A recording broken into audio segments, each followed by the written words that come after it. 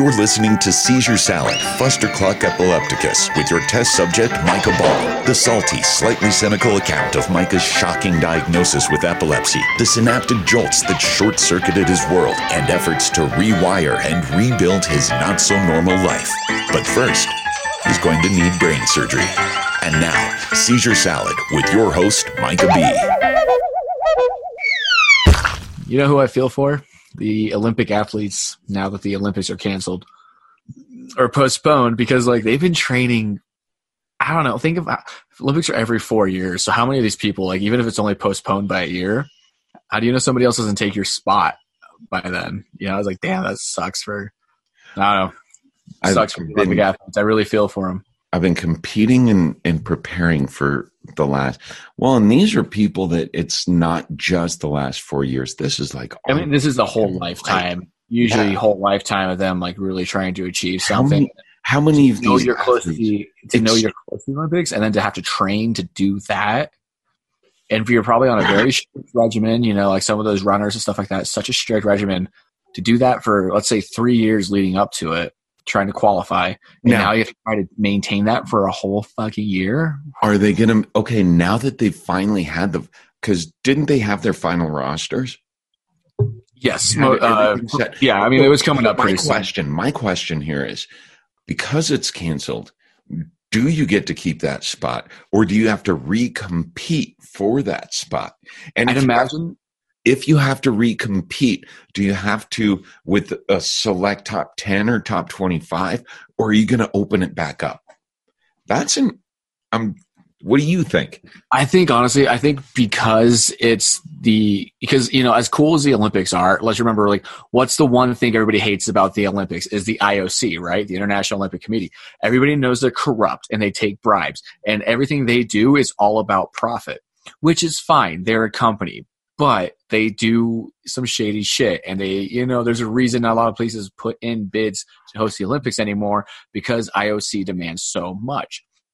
So based on that, the fact that they want to make this constant income, you know, right? They want to put the best product they can out every 4 years. Of course they're going to reopen it, and you have to retry to qualify. And also, like, you know, like there's pride on the line too, you know, outside of like the IOC wanting the best product out there. But there's like so much pride on it, where, you know, the United States is going to send their best athletes. So is South Korea, and every other country in, you know, Canada, Mexico, every other country that sends people to the Olympics, they want to send the best product they can, because it's a pride thing. And so, they're going to reopen it. And at the same time, like, not just like if you can or can't do it, but a year opens up time for injuries. You know, how do you know somebody doesn't end up getting injured and something, like, you know, they're training to, let's say you're on the rowing team and you tear a rotator cuff. Mm-hmm. Now you can't go to the Olympics, and this wouldn't have happened if everything had been normal. And obviously it's not, you know, so I feel for them, you know, because there's some people that probably are going to get screwed. What about that one athlete that didn't make the team because of that one trick she didn't quite land, and she had time now to perfect that? And see, and that's the nice thing, is like there's going to be other people that probably get an opportunity for sure. But it's just, you know, it sucks that like there's these people that have worked so hard for it that now it doesn't matter. You know, now that it's like, you know, it's shitty, and it fucks, and it throws everything off. And so, and plus just, you know, investment wise, like it's, you know, that's why it's like the whole, you know, entertainment industry, you know, it's like it's lost billions of dollars, and the Olympics is a big part of that, you know?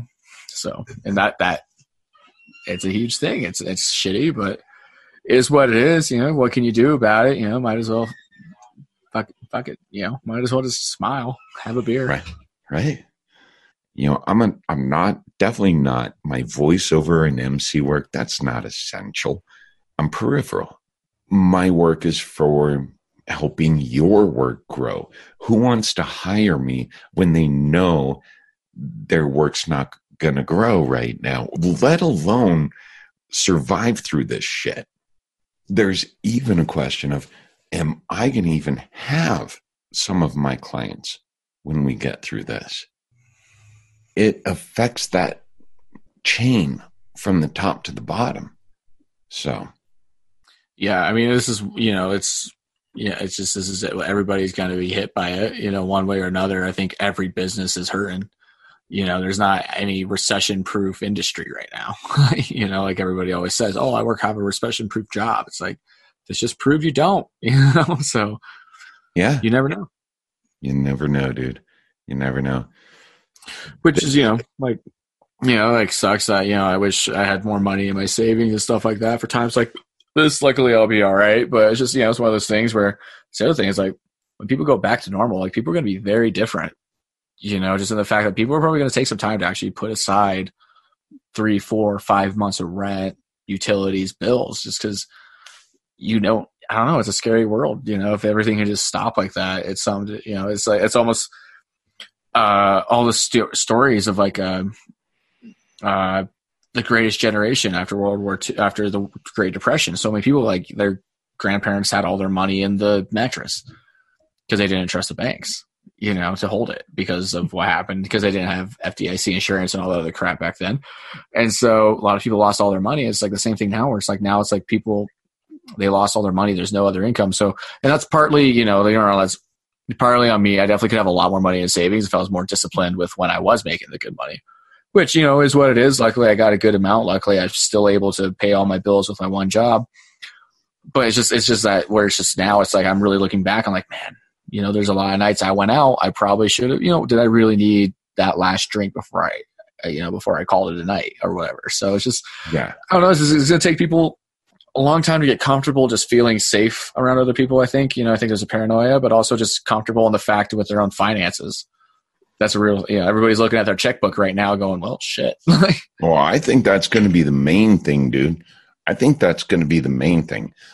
I believe that people are itching to get back out, hug the people they love, be able to fucking get out to the bars and get out to the movies, get out to the theaters and the concerts.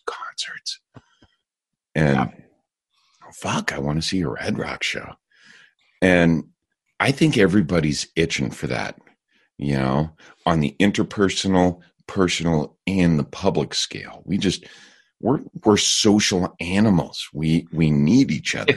People need that interaction. You need to, and it's stuff like that. And like, I've actually already decided, you mentioned Red Rocks. I already decided I don't care what the first show is back at Red Rocks. I want to make sure I'm there. I like that idea. Because I don't care who it is that's going to play. I really don't. But like that first show back at Red Rocks where people can like let loose, like that show is just going to be a whole different vibe.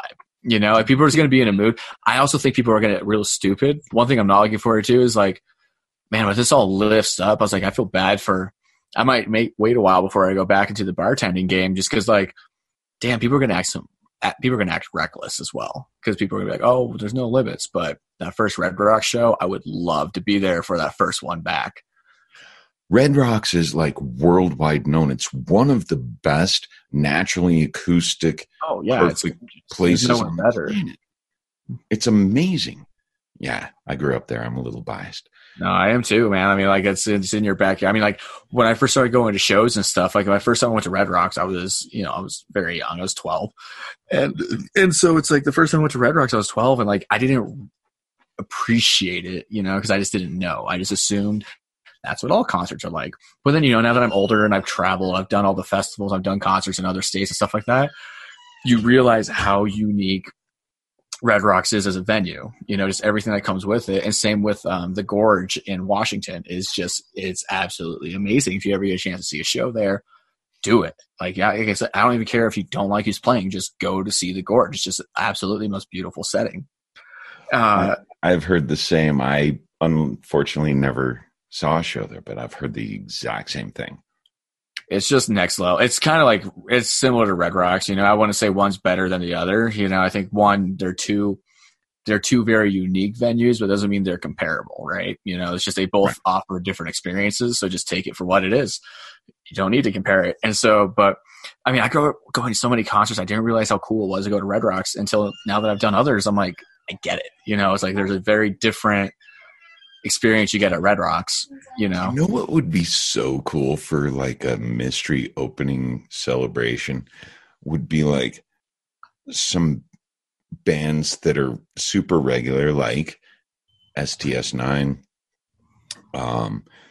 God, I wish Steve Miller, God rest his heart. Miller, yeah. He was annual and then some. He loved that place so much. I mean, there's so many, even to do more modern artists, Pretty Lights. You could do his well, thing. and how crazy would it be, though, to have like, a samba band come up and play, and then have like a total fun rock and roll band, and then some bass. Just have Blues Traveler do it.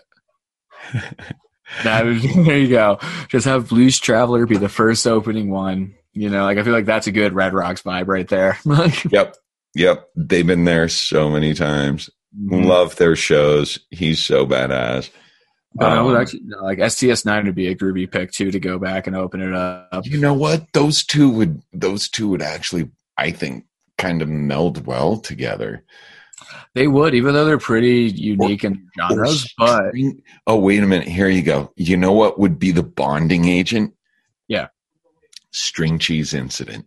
So I'm always down for some cheese, man. It melds it together, dude. They'd each play one song for 3 hours, but it'd be great. No, I love the Cheese. I didn't realize how cool the Cheese were. And so Electric Forest, I've gone to that one. It's a music festival in Michigan they do. And it's dope. It's just total, hippie vibes. And String Cheese Incident plays, they used to play 8 sets a year. Now that they're older, now they do they do basically a set, 2 or 3 sets in 4 days. And they always have the Saturday night's the big one. They have the fireworks going, but I think it was 2017 or 2018, but they played, their song Rosie, and they just played a different rendition of it for 2 hours.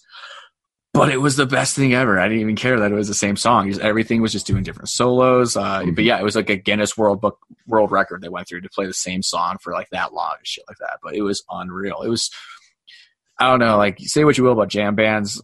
Next thing you know, it's 2 hours later and you're wondering where the fuck the time has gone, because it was just a vibe.